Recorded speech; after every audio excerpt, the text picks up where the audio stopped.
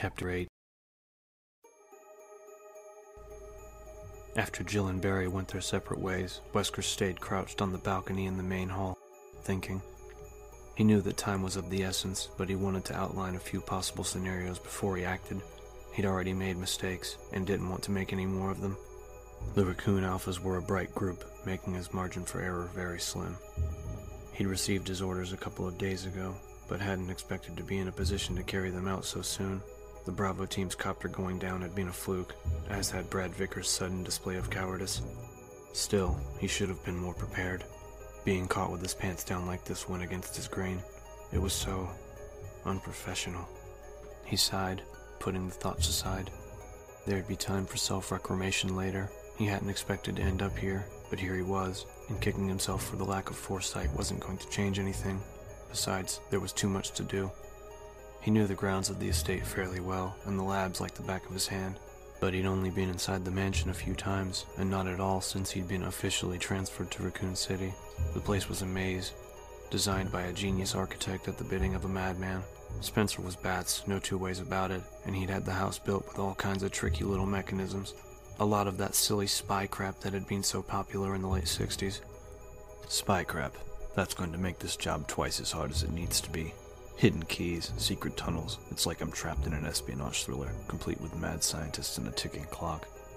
His original plan had been to lead both the Alpha and Bravo teams to the estate and clear the area before he proceeded to the lower labs and wrap things up. He had the master keys and codes, of course. They had been sent along with his orders, and would open most of the doors on the estate.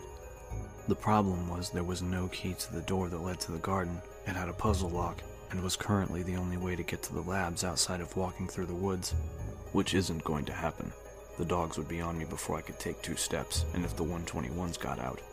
Wesker shuddered, remembering the incident with the rookie guard who'd gotten too close to one of the cages a year or so back.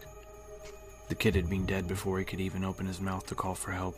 Wesker had no intention of going back outside without an army to back him up.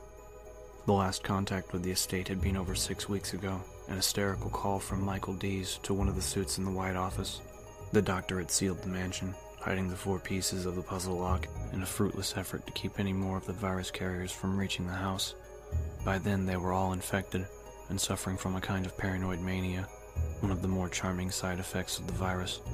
God only knew what tricks and traps the researchers down in the labs had screwed with as they slowly lost their minds. Dees had been no exception, although he had managed to hold out longer than most of the others. Something to do with individual metabolism, or so Wesker had been told. The company had already decided to call a complete wipe, though the babbling scientist had been assured that help was on the way. Wesker had enjoyed a good laugh over that one. There was no way the White Boys would risk further infection.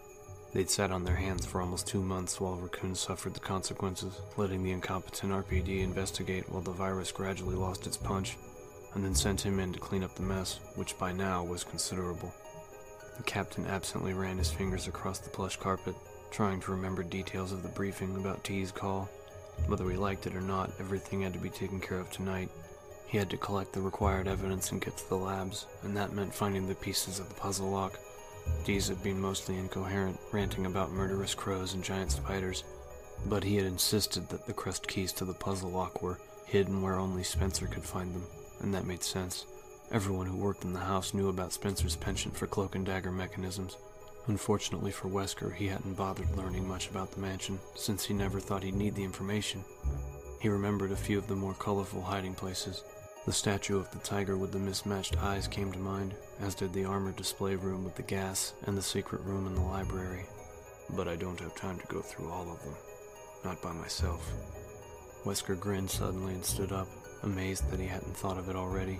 Who said he had to be by himself?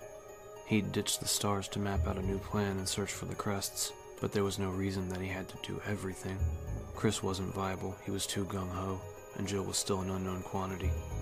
Barry, though. Barry Burton was a family man, and both Jill and Chris trusted him.